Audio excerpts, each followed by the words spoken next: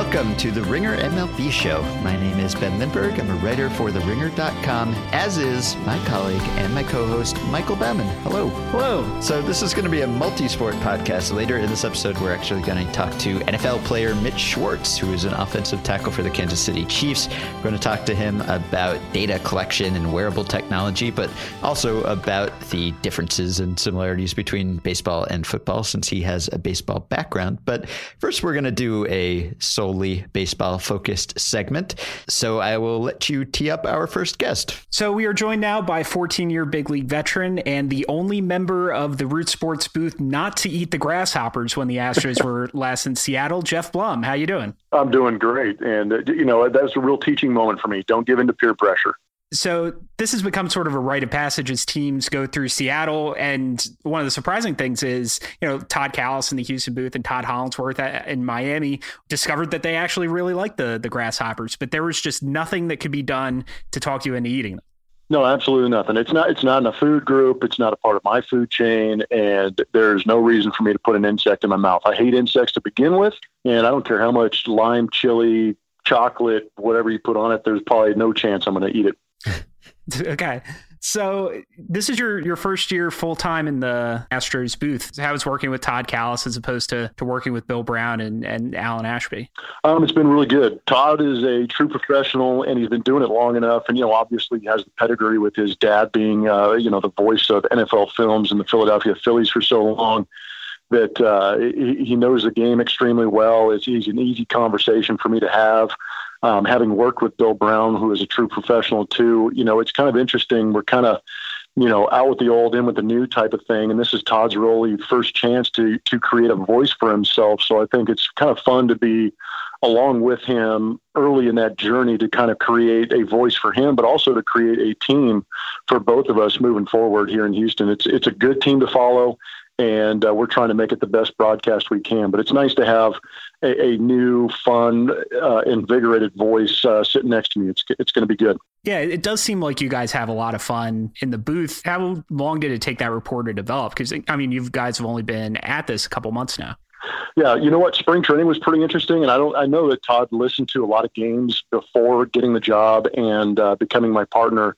And I don't know how many of the games you've listened to, but I have a tendency to be a little bit goofy. There's some sarcasm in it, but I like to have a good time. And I honestly feel that I'm still in the dugout when I'm calling a game. I'm going to have some of the humor involved, but also take the game serious when it needs to be. And it was kind of interesting. I think I caught Todd off guard a couple times in spring training with some of the comments and, some of the references to some movies and things like that. But he's adapted well, and now he's even throwing a couple at me that have kept me on my toes. So it's kind of fun to evolve together.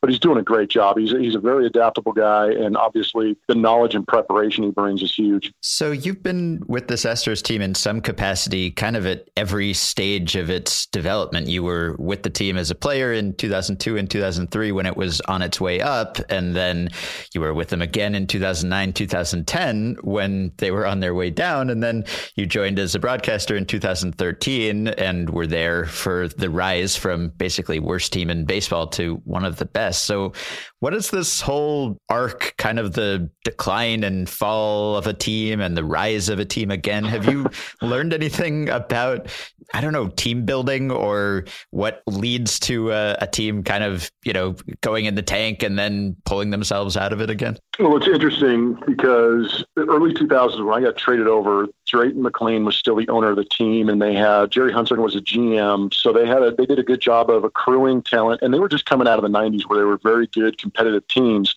And then they were trying to patchwork it back together, around Biggio, Bagwell, Billy Wagner. They had some good guys in the bullpen, but Roy Oswalt was just coming up, and the Morgan Ensbergs, Adam Everett's. So I had a real chance to see, how a draft worked. But I also had a chance to see how free agency worked with them bringing some guys in. And obviously I came in via the trade. I got traded away for Brandon Backey, who ended up being a big piece of what they were doing in the mid-2000s. So I saw it in that sense. But when I came back, I also understood what it was like to see an owner basically give up. Drayton McLean, I think, was done. Gave it his best shot through the mid-2000s. And I think towards the end of the around 2009-10, was really when you started to see him think about and debate selling that team. And that's when he started to get rid of some of the mainstays and accrue a little bit older talent. And obviously you saw the numbers go in the tank. He ended up selling the team. But now the best part for me is watching a new owner and Jim Crane and a relatively new GM in Jeff Luhnow institute a plan and execute it to a T. As rough as it was in 2013 and 14, it's that good right now, and it's a lot of fun to watch. Yeah, and so the 2010 team, that was your last year with the Astros as a player. That was a mediocre team. That was the second to last year of the Ed Wade era. Could you foresee what was coming? I mean, no one knew exactly what methods the Astros and Jeff Luhnow would use, but could you tell this is coming to an end and they're going to have to sell all of these older guys and rebuild from scratch? I don't know if I knew the end was coming, but I knew an adjustment needed to be made. And I just, and again, that old regime or that older thinking in baseball was if I get enough older veteran all-star type guys, the better we're going to be. And I think when Jim Crane came in and put Jeff Luhnow in charge, they went a little more analytics. They did a good job in St. Louis. Obviously, Luhnow had a great track record there, but now he actually had his hand on the switch and actually was pulling the trigger on some of these moves. It's been really interesting to see how the trade evolved and how they evaluate talent. And I thought it was also interesting to watch how they develop some of this talent. A lot of people think development, you're trying to get the individual player to maximize his talent, but I think they did a good job of getting guys in positions to win, because once you instill that winning attitude in these guys, they'll do whatever it takes to win. And I think that their talent is going to get them to the big leagues, but that idea of winning is what's going to keep them here and keep them playing well together for a long time. So it's been a lot of fun to watch, and I'm at least trying to understand more of the analytical side to go with my baseball experience. Yeah, I was going to ask about that too, because as the Astros have evolved over your involvement with the team, and as you've evolved and gotten older and transitioned careers, how do you find yourself viewing the game differently, whether it's learning about stats, learning about player development stuff versus drawing on your own experience as a player? I wish I would have known then what I know now, kind of thing, is what's going on. I know that I went out and played and tried to play as best to my ability as I could. But now understanding why a guy is in a certain situation, why is Dallas Keuchel, Charlie Morton, Joe Musgrove, why are these guys succeeding as an Astro in Minute Maid Park? Because if you look at the pitching staff, the numbers these guys are putting up in Minute Maid Park is ridiculous. They've got 3 ERAs, sometimes sub-3 ERAs in a ballpark that has prototypically been a hitter's ballpark, but it's because the analytics went out there and said these guys are staying down in the zone.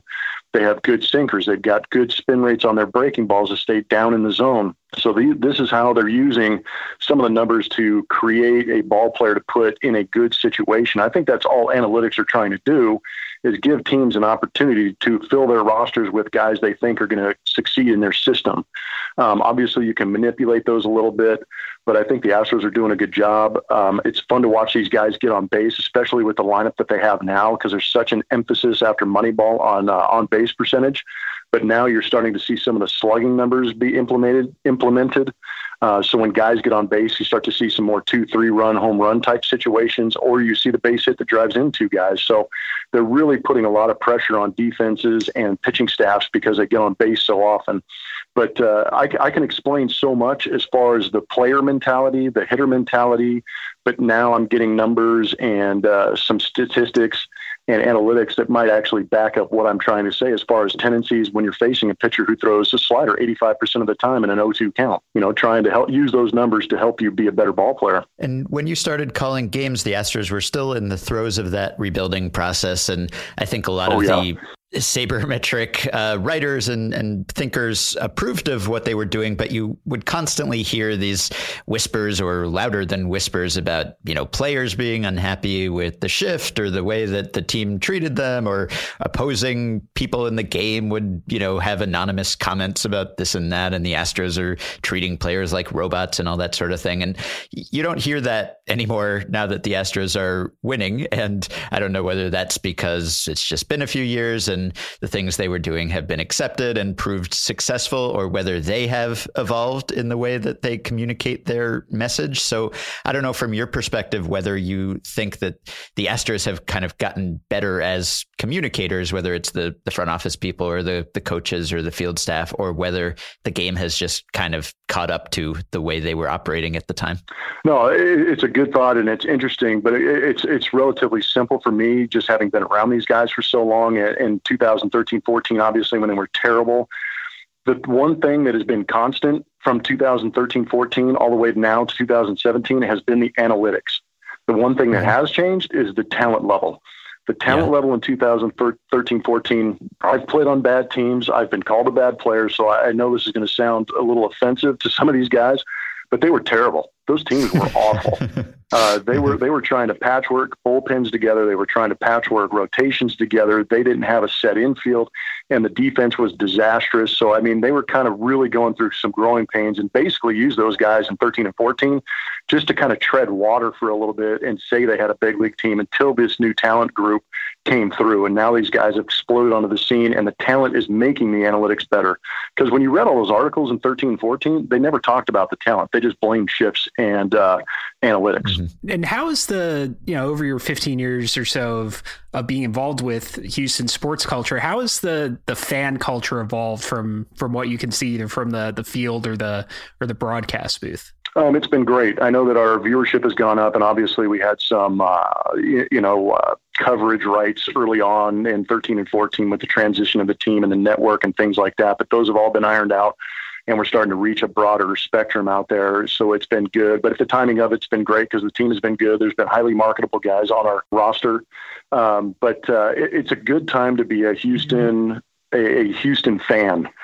We know the Texans, even though they didn't make it all that far in the playoffs, have been in the playoffs. The Rockets are doing extremely well. You've got a couple of guys with beards and James Harden and Dallas Keuchel who are, get a lot of TV time and have been doing well. But now with 2015 happening the way it did when they snuck into the playoffs, 16 was a little bit of a letdown, but I think the expectation level with some of the offseason moves that they've made have kind of sent the message to Houston fans that, hey, we're in this for the long haul. We want to keep the Correas around. We want to keep the Bregmans around, the Altuves, Keuchels, McCullers, but we're also going to sprinkle in some veteran guys like a Beltran and McCann and Reddick to really help these guys push through the next level and become contenders for a couple more years. And you brought up something that I've been a little critical of the Astros because they've still, even though they're successful, they've got a middling payroll in top 5 media market. And, I don't know if the next step is to go spend on more veteran players or whether it's to keep around, make sure that you lock up Correa, Altuve, Springer, Keuchel, McCullers, those guys long term. So if you were running the Astros and you had an extra $50 million a year to spend, what would you do? Well, if I could, I would lock up the Lance McCullers and the Carlos Correas, and maybe Dallas Keuchel might be a little bit tougher just because he's a little bit older. So there's more club control of Correa and McCullers. So you might be able to entice them to sign a little bit more of a club-friendly deal to get them through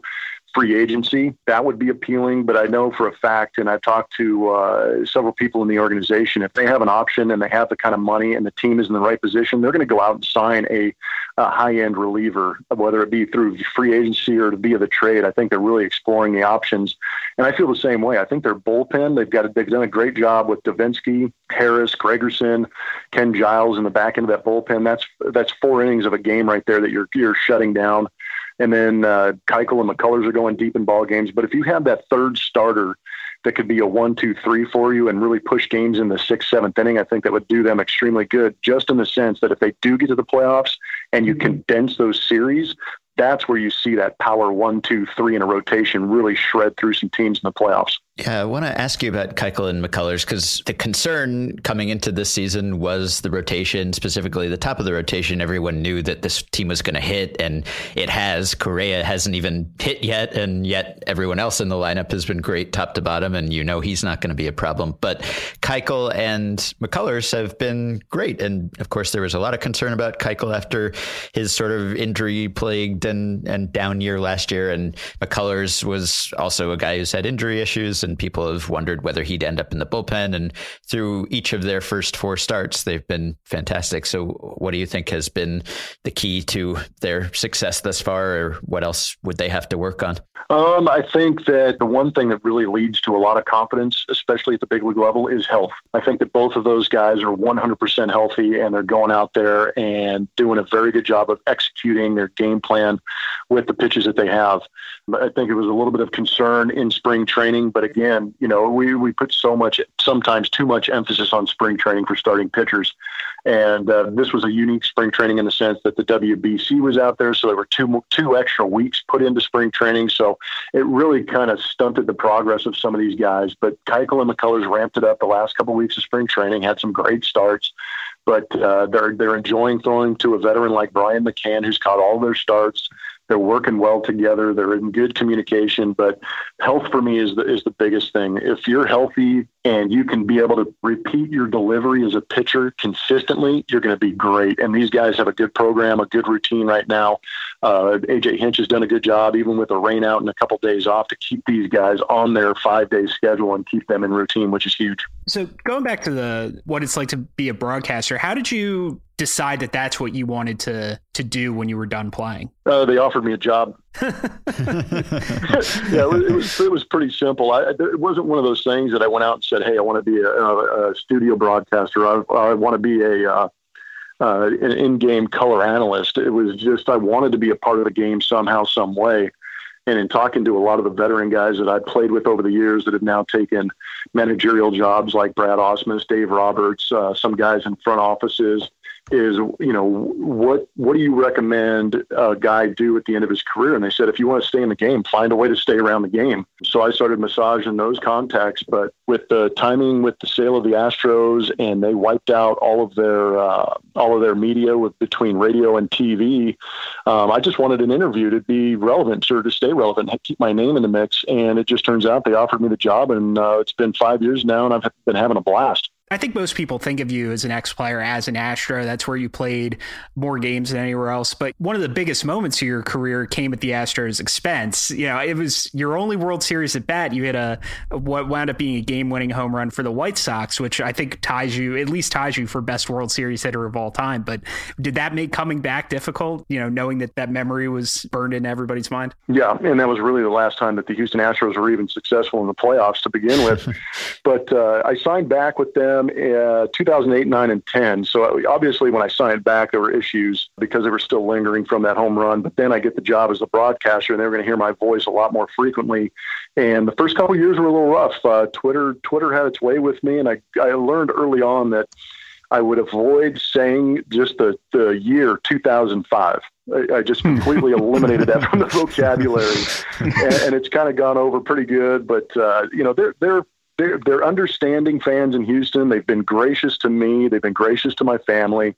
But you got to remember too, this team that's playing right now, they have a real chance to put all that a distant memory. And I'm really hoping that they do, because then we can start talking about something else. Yeah. Mm-hmm. And we're always sort of trying to get to the bottom of the mystery of clubhouse chemistry, and whether it comes from winning or whether it helps inspire winning. And your career really ran the gamut in terms of team success. You came up with the Expos when they were sort of circling the drain in Montreal, and those teams were winning 67, 68 games. And then a few years later, you're winning a World Series, and, you were with great teams and terrible teams, and you were mostly the same guy, it seemed like. So is that the case? Like, do you find that the team's success has a significant impact on a player's performance? Does it matter more if a player's coming up with a losing team and doesn't get that taste of winning at first? Or do we make too much of this sort of thing, and players are just players, even if maybe they're happier with one team at one time? Yeah, I mean, you can be complacent and be happy where you're at, but I think most guys to a T are going to tell you that they want to go out there and win. But I know for a fact, when I was coming up with Montreal, I didn't think about winning a World Series. I thought about getting to the big leagues, and that was my vehicle. And I knew that they would bring up young talent. So I just played as hard as I possibly could with the ability I was given. And I got an opportunity with Montreal, which seems to be, how most guys did it with Montreal. And it was a nickname for Montreal. We called it the University of Montreal, because we basically went there, graduated from there, and went to other teams. Yeah. And that's basically what happened with me going to Houston. Then I played on some very good teams in Houston. I got traded away and went to Tampa, where we were awful. Right. We had a good group of guys, but we didn't win many ball games. So it got kind of frustrating down the stretch. And then San Diego, I had some great stretches with San Diego. We won the West in 05, 06. I got traded to the White Sox and somehow mixed into a clubhouse that was 15 games up and didn't screw that up. and which was probably the biggest thing for me going over there was not, how do I not mess this up? But they took me in, and it was unique because you have those clubhouses that understand they're winning, and they understand that the reason I was over with the Chicago White Sox was to win, and they welcomed me with open arms, and I just mixed right in because they were having a good time. San Diego was the same way, signed back there as a free agent, and it was just like a welcome home party. Everybody was having a great time, but we all had the same understanding and the same work ethic. It's not something you can put a finger on or look at or listen to and say, oh, this guy's going to work, because you really never know until you get him in there. But the underlying theme is winning is the cure of all evil everywhere. It makes the biggest jerk in AJ Pierzynski or somebody like that into the best teammate because you're out there winning ball games. And I've got no problem with AJ. We're still good friends to this day, and I had no problem with him. But again, maybe it was circumstances of what we were in Chicago that will live forever and will be a part of. Yeah. Well, I mean, wherever you are, you have a powerful incentive to work hard and play well, right? Because you want to be in the big leagues. You have a lot of money at stake riding on your performance. So I'm sure it's a lot more fun to go to work when you're winning and everyone's happy. And of course, every player wants to win. But I just always wonder whether that has a really significant impact on the player's performance, given that even if it's a 60-win team, each individual player has a lot riding on every plate appearance. Oh, yeah. No, absolutely. I mean, man, the mentality is I've got to provide for my family, because you're right. At the end of the day, this is a job to us. It's obviously a very short window to go out and create a reasonable amount of earnings. And there are going to be some guys that are better than others, because you're going to have the Mike Trouts, the Carlos Correas that go out there and dominate the game because they just have pure athletic ability. And then you've got that second tier of guys who are really just trying to extend careers somehow. And they've got to be that good clubhouse guy. They've got to be that chemistry. They've got to be that glue. But they also have to go out there with the mentality, understanding that in order for me to have a big league job and maintain myself in this job for a while and create a career out of it, I have to be a good clubhouse guy, because my ability is not going to overshadow me being a jerk. I've got to go out there and be a stable influence, be a consistent influence, provide production when I can, but at the same time, not be that jerk in the clubhouse who's being divisive. So it's time for me to ask the college baseball question to annoy Ben. And you've got a really interesting story where you and a bunch of Cal alumni came together and helped rescue that program in 2011 when it was in danger of being shut down, and then they went to the College World Series that year. So what was that experience like? How did all that come together? It was frustrating, and it all came together because Sandy Barber, the athletic director at the time, and a bunch of chancellors up at Cal, where I went to school and loved dearly, just completely obliterated the budget and put them in a hole where they had to make a tough decision. And one of the decisions was to cut baseball. And as much as I hate to say it, and as much as I hate to admit it, baseball is not a revenue-producing sport at a university, even though it's a big three as far as overall professional sports. So they made a couple of bad decisions, and they put it on the alumni to bring that team back. She made it aware that they were going to cut the baseball program, and decided to call out a couple of alumni who made it to the major leagues and help in order to encourage us, so to speak, to be contributors. And we had a couple of conference calls with Jeff Kent, Xavier Nady, Connor Jackson, Brandon Morrow. There were a couple other guys on there. And we got together, we rallied up some money, and we brought back Cal baseball. It wasn't one of the finer moments, I think, in the university, but at the same time, I think it was one of the finer moments for the alumni to actually step in and understand that baseball, college baseball, is such a huge part of us, and still is a huge part of me. And I give them a lot of credit as far as Cal is concerned for me having the job right now, that I'm able to complete a sentence, and I have that, not a degree, but I have the experience at Cal and understanding that I can go out and study and read a book and talk on air, I think helped me get the job that I have now. But we all had to step up and get that team back. And now we kind of jokingly say that we're all part owners of Cal baseball, but we're also part owners of women's gymnastics, lacrosse, field hockey, and I think rugby. So my last question has to do with some of the changes to Minute Maid Park, and specifically in center field. There's no more Tal's Hill, which I view as a bad thing, but there is now a Torchy's Tacos on the concourse, which I view as a very good thing. And in your mind, is that a fair trade, Torchy's for Tal's Hill? Without a doubt. Don't forget Shake Shack is out there too, which is a pretty darn good burger. But Torchy's is one of the better taco joints in all of Texas, and now we got one way too close in my vicinity for my my post-playing career body. Now, get rid of Tal's Hill. I know that a lot of people like the nostalgia of having a hill. It was a throwback. It took away so many hits and caused so much frustration for hitters, and I know that pitchers enjoy it. And the interesting thing about, I know it's early in the season, there's been maybe 13 or 14 home games, I think. There's only been one home run to dead center field so far, and it hit the batting eye and would have gone over Tal's Hill, which is ironic enough. But I was not a big fan of Tal's Hill. All right. Well, I think we've got Torchies and we've covered all the bases. So you can follow Geoff Blum on Twitter @Blummer27. You can hear him on the Astros home television broadcast. Thanks so much for joining us. No, I appreciate you guys having me on, and thanks for working with me. All right, so we are joined now by Mitch Schwartz. He is a football player, our first football player on a baseball podcast. He's an offensive tackle for the Kansas City Chiefs, and you might be wondering why we're having an NFL player on an MLB podcast. All will be explained, but his first love actually is baseball. Hey, Mitch. Hey, thanks for having me on. Yeah, so the way you described it to me when you reached out to me a few months ago is that you essentially became too big for baseball at some point. That's what it sounded like. Pretty much. I mean, I grew up playing since I was about age 4 or so, and I was the big kid who threw hard, and I threw harder than anyone. So I kind of just skated by on my ability to throw harder than kids could hit. And then I got to high school and plateaued and pretty much threw 80, maybe topped out at 81, 82. And sure enough, everyone caught up and left me in the dust. And I kind of just migrated into playing football. I mean, it just became a natural progression. I realized baseball wasn't my thing. Like you said, I don't know if, I got too big. There's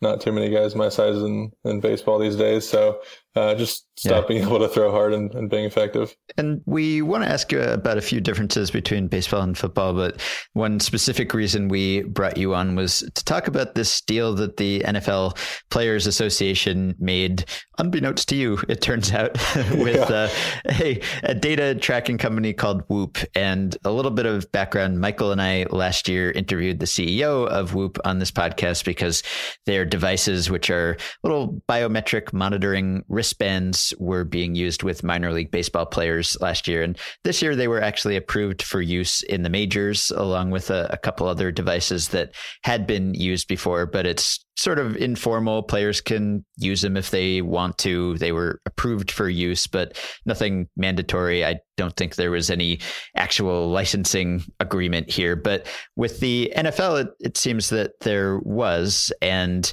again, it's voluntary and players don't have to wear anything. But the NFLPA made a deal to sell that data from any players who are willing to use it to Whoop. I'm curious about your thoughts on this because Michael and I are always interested in this aspect of data collection and what athletes think about it, because this stuff can be useful from a trading perspective, but there are also ways in which you could imagine it sort of being exploited by the teams to the athletes' detriment. This stuff is tracking your recovery rates and your exertion and your sleep. And if you had a late night or something and you're wearing this Whoop device and your team has access to it, then your team knows what you're up to. So this is totally voluntary. What are your thoughts on whether you'd be interested in wearing something like this? Yeah, I think you kind of hit it. I think guys are a little skeptical at first, especially when it comes from the team. I think in this instance, it looks like it's from the PA. And, I guess if they would have the data and we would have to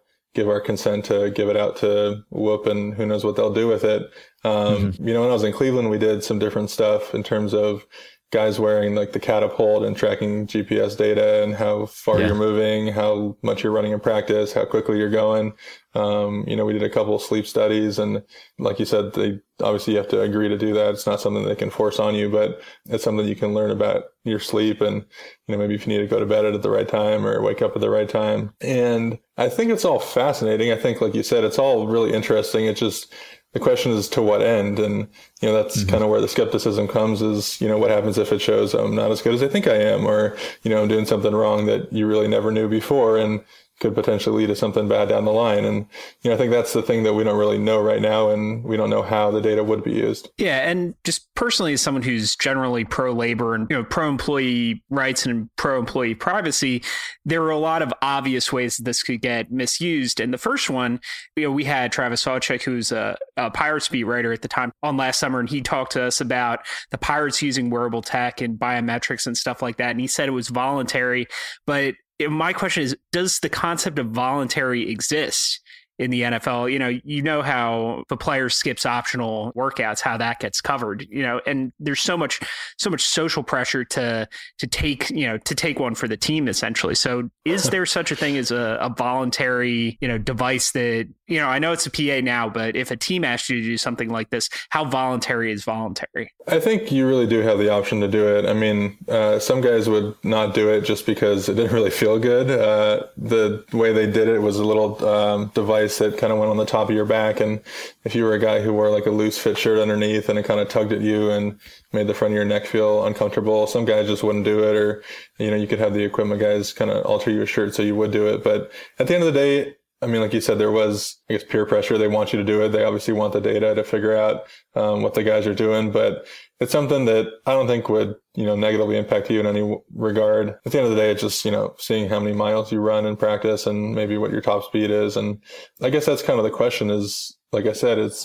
to what end is the data being used? I mean, we were kind of told that, hey, we're just trying to monitor workloads. We're trying to figure out, how to optimize practice, how to make the schedule better. And through talking to the strength coach and some other guys who were kind of integrated with that, there were times where we were practicing really hard for, consecutive days in a row. And you realize, hey, maybe we need to pull back a little. These guys are being overworked. We're at more of a risk for injury.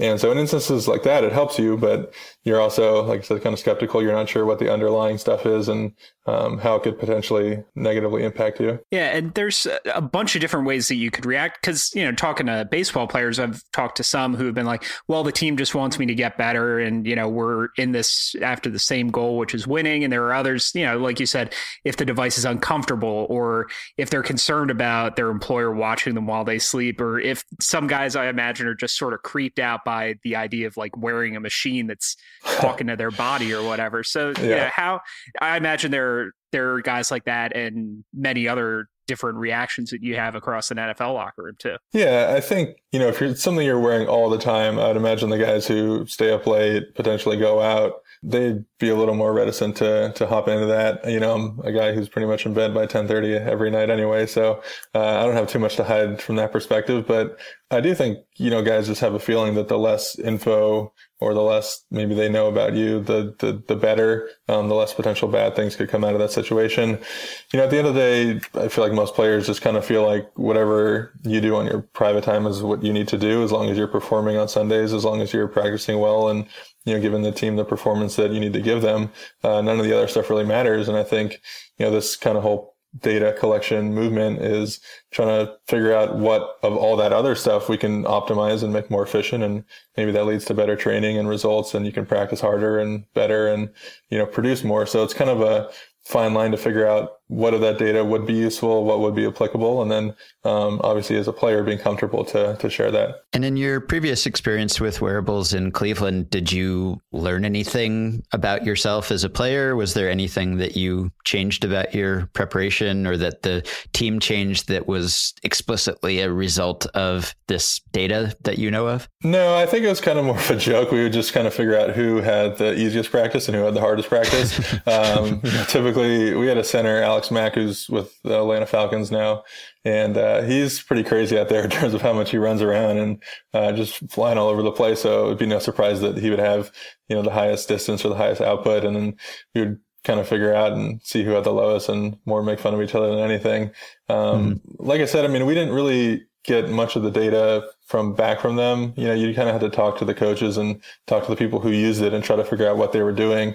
It wasn't something that they put out there for us. It was more of a, hey, this stuff will benefit you, but to learn how it benefited you, you had to go ask. And there wasn't at the time, it's my personal opinion, especially when you're only kind of wearing something that figures out how fast you're going and how long of a distance you're traveling. You can only do so much with that, especially from an offensive line perspective. I think it'd be much more interesting to have a true heart rate monitor and figure out, how hard you're working, how strenuous this activity is, that's then when you get into the situation where you're like, oh, maybe they realize I have to work harder than other guys, and, they don't think I'm as strong or as powerful or all those other things. So to me, it was kind of more just like a thing that they did just because they could. And it could lead to some things where they just get a general glimpse of overall workload. But until you measure really heart rate and all those other things, you can't get a full comprehension of it. There's stuff that they can test your blood and see if you're, you have the body of a 25-year-old or a 35-year-old or whatever. And that stuff, it just kind of freaks you out and you worry about it. I definitely don't want to know that about myself. Yeah. So I want to steer the conversation back to baseball a little bit. You talked about getting too big for the game. And, I don't know if that's specifically true, because you look at guys like Aaron Judge or even, Kyle Long, another NFL offensive lineman who pitched all the way up to college ball at Florida State. But people's physicality changes in different ways. So for how many guys, and particularly because we're talking about kids choosing baseball or football and weighing the pros and cons between playing those two games, but how many guys is playing in the NFL versus playing professional baseball actually a choice, do you think, who could actually physically do both? Yeah, I think very few. I mean, a guy like Stanton jumps out. I mean, he had a scholarship to go to USC and play tight end or really whatever position he wanted to. I mean, he's a freak there. You hear about guys, Jake Locker is the classic what if, right? I mean, he theoretically would have been first overall pick if he had chosen that route, and who knows what could have happened. I think very few are good enough to do both at a high enough level to actually be successful on a professional level. Obviously, the Tebow thing going on right now, haven't heard too much about it on Twitter lately, so he must not have hit a home run recently. But it's really hard, and I'm all for just playing as many sports as possible as a young kid and leaving all the doors open. If you're good enough in high school to have that opportunity to choose, obviously it gets a lot harder, and it is pretty hard to play both in college. But there's so few guys.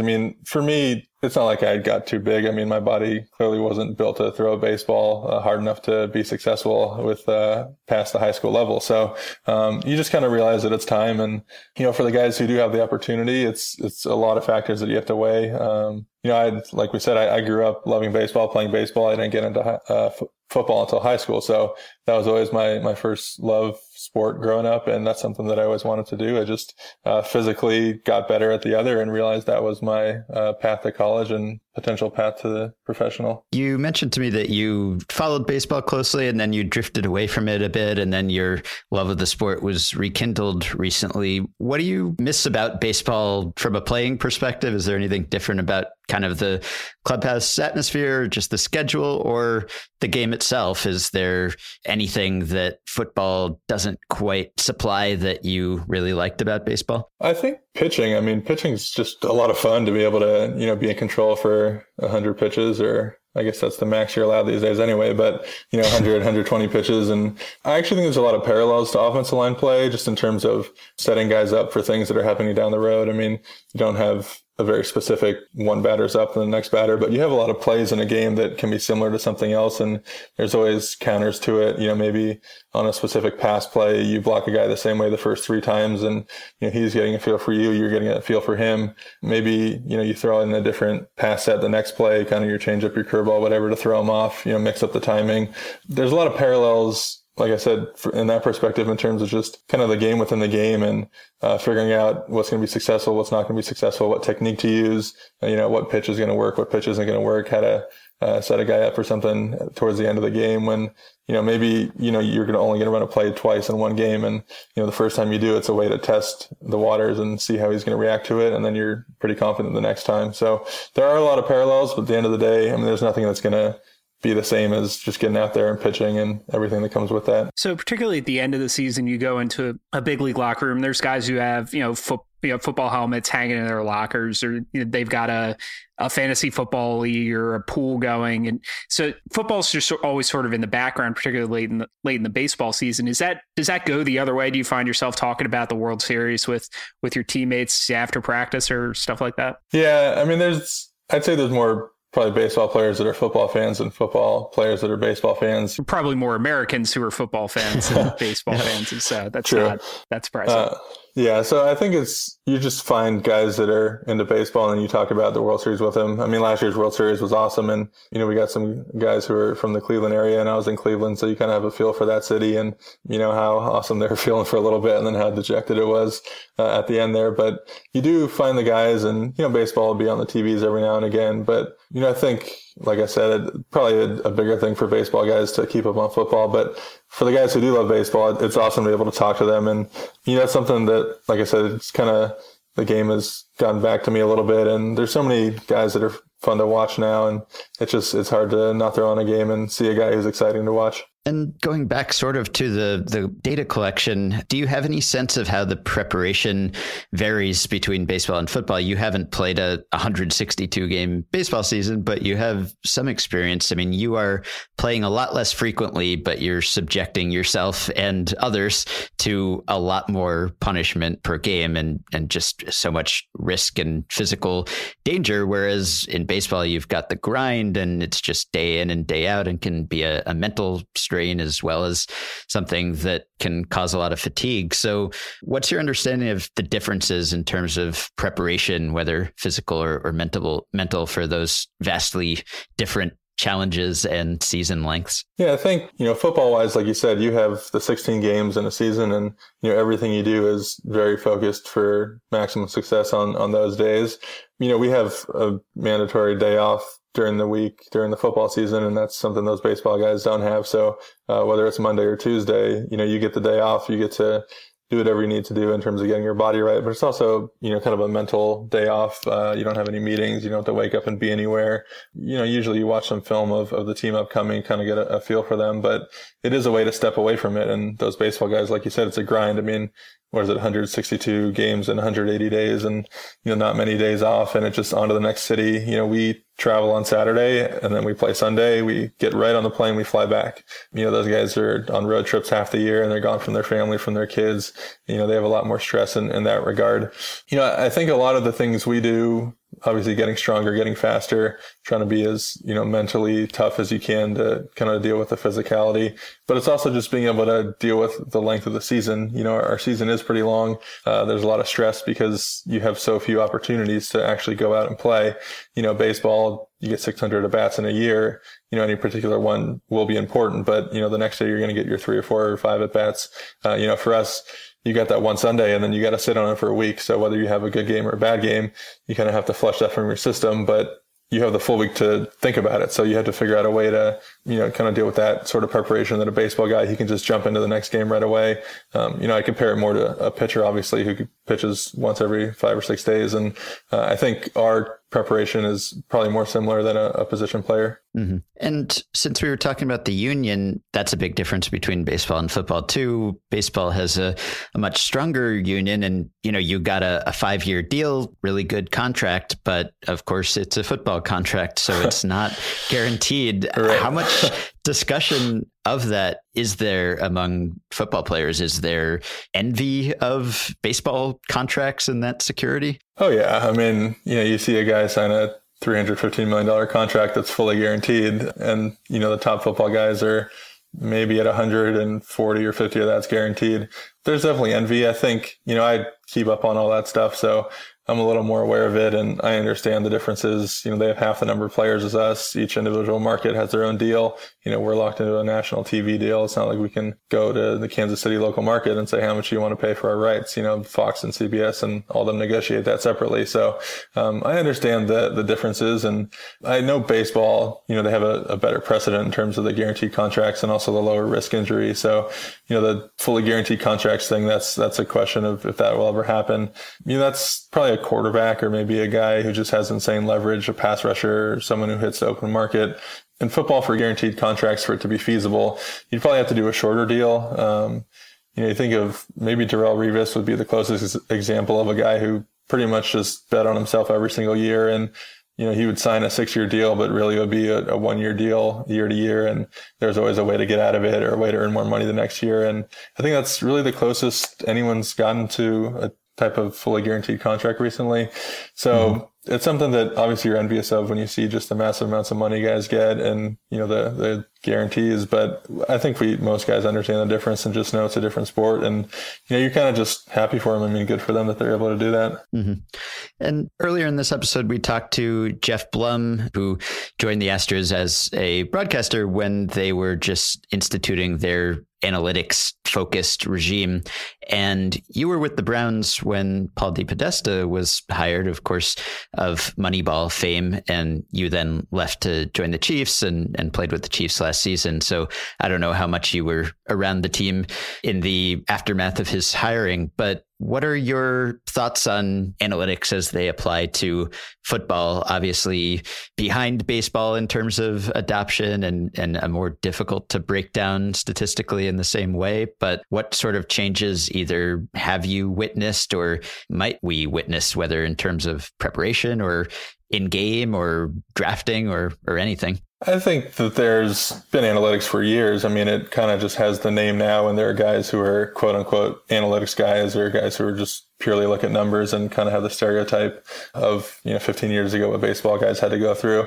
Like you said, I think football is just so much harder to control your variables. There's so much going on and so much is dependent on so many other factors. Whereas a baseball guy, I mean, you can get a WAR on anybody, where to my knowledge, there's not a WAR type stat for football players. They try to do it with QBR or quarterback rating, but even that is kind of at the mercy of receivers and DBs and what happens with the wind. Maybe a guy tips the ball at the line of scrimmage, it's an interception. There's just so much to control that it's really hard to come up with a stat that says we can quantify this guy and compare him to the other guy. Pro Football Focus is probably the closest thing we have to it. And, I know a lot of current and former players have a lot of gripes about that. And, how do they know what we're supposed to do on this particular play? And, their argument is that they're grading 1,000 plays throughout the season. Maybe they mess up on 5 of them, but that's a pretty insignificant sample. So, if they're wrong on 5 to 10 plays, just because they don't truly know your assignment, that's kind of going to get washed out in the data anyway. I think, the analytics thing is awesome.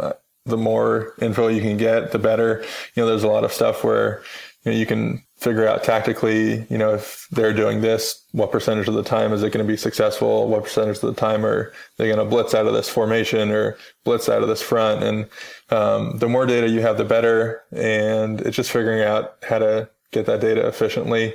In Cleveland, you can see it taping the day before the NFL draft, and the Browns strategy is, and they've said it publicly, and it seems pretty smart. They're basically said that you look at the course of the draft, and there's no real people who are able to consistently pick better players than others, and we don't think we're superhuman or better than anyone else, and we're just going to accumulate draft picks and give ourselves a higher chance of drafting players that end up being good. And that's one of those quote unquote analytics, Moneyball type philosophies floating through the NFL right now. We'll see if it pans out. They certainly have a ton of draft picks and a ton of draft capital, so we'll see how that plays out. But I think, the Browns, just because of DePodesta and Sashi and those other guys, it's going to be fascinating to see the next 3 or 4 years of their progression. Yeah. And in baseball, you often talk about players as, they're the same guy wherever they go. There isn't really an offensive system in the same way in baseball that there is in football, or a defensive system for that matter. So can you be a significantly better or more valuable player with one team than you would be with another in a way that doesn't apply to the same extent in baseball? Yeah, I definitely agree with that assessment. You see it this time of year with the draft stuff where they talk about quarterbacks and they need this particular system to be successful, or, he's a guy who doesn't have as strong of an arm, so he needs to be in a system that's more on short, precise passing. And, every player has the strengths and weaknesses. I think when you look at, Belichick, I think one of the things that people have praised him most about is being able to get the best out of every player and putting the player in the best position to succeed. You want to utilize the strengths and try to minimize the weaknesses if they have any. And I think every coach does that. To what extent they're able to do it will determine their success and being able to get the most out of their guys. And it's interesting. I think offensive linemen, for the most part, there's only so many ways you can block a guy. I mean, there are a couple extreme variations of systems that are really different. You look at, Kyle Shanahan, who just got hired in San Francisco, who was with Atlanta last year as the offensive coordinator. And that offense, the offensive line, you need to be fast. I mean, everything they do is very, very fast at a high tempo, a lot of running. So you'll see linemen who are typically a little on the leaner side, a little smaller. You still want guys strong, but you have to be fast and in shape. You have some offenses that are more predicated on power, and you'll see bigger offensive linemen who, maybe speed and immediate quickness isn't their thing, but they're big, they're strong, they can move guys. But that's really it for an offensive lineman. And at the end of the day, you're only going to utilize those specialties a few times in a game. You look at other positions, whether it's a running back, there are guys who are 6'1", 250 and guys who are 5'8", 185. They're going to be different players. They're going to be utilized in a different way.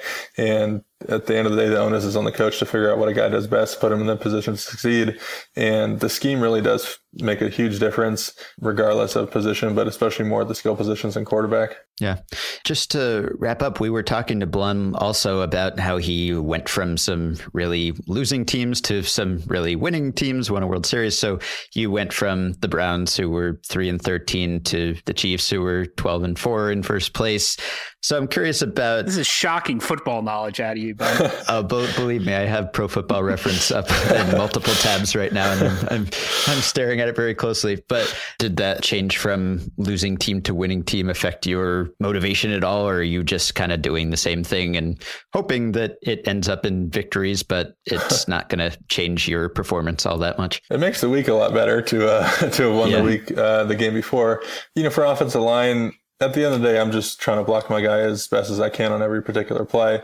You just have to cliche do your job type of thing, but you're really just doing your job every single play. You're contributing to your 1/11th of the offense on that particular play, and winning and losing, you can have a bad game and win. And, that's been kind of cool in Kansas City. You have a bad game or two and the team still wins, and, you're not feeling totally down and totally like you let the team down. So that's been a cool thing to be able to have victories and still play poorly. But you're just going about your job the same. I wouldn't say I play any harder or have more motivation. I think, that would kind of be putting myself down for the years in Cleveland. Most of the guys that are quote unquote professionals and go about their business the right way, you're playing your hardest regardless. It is a business. And if you're not performing, whether you're on a good or a bad team, they're going to cut you. So you understand the business, you understand the NFL, the lack of guaranteed contracts. Anything can change at any moment. You're playing as hard as you can every play. All right. Well, you can find Mitch on Twitter at Mitch Schwartz 72. He and his brother Geoff, who is also an NFL player, had a book come out last year, Eat My Schwartz, Our Story of NFL Football, Food, Family, and Faith. Mitch, thank you for being our first football player. Glad it could be you. Yeah, thanks for having me on. That was fun. Okay, so that is it for today. We will be back on Monday. Thank you, Michael. Talk to you on Monday.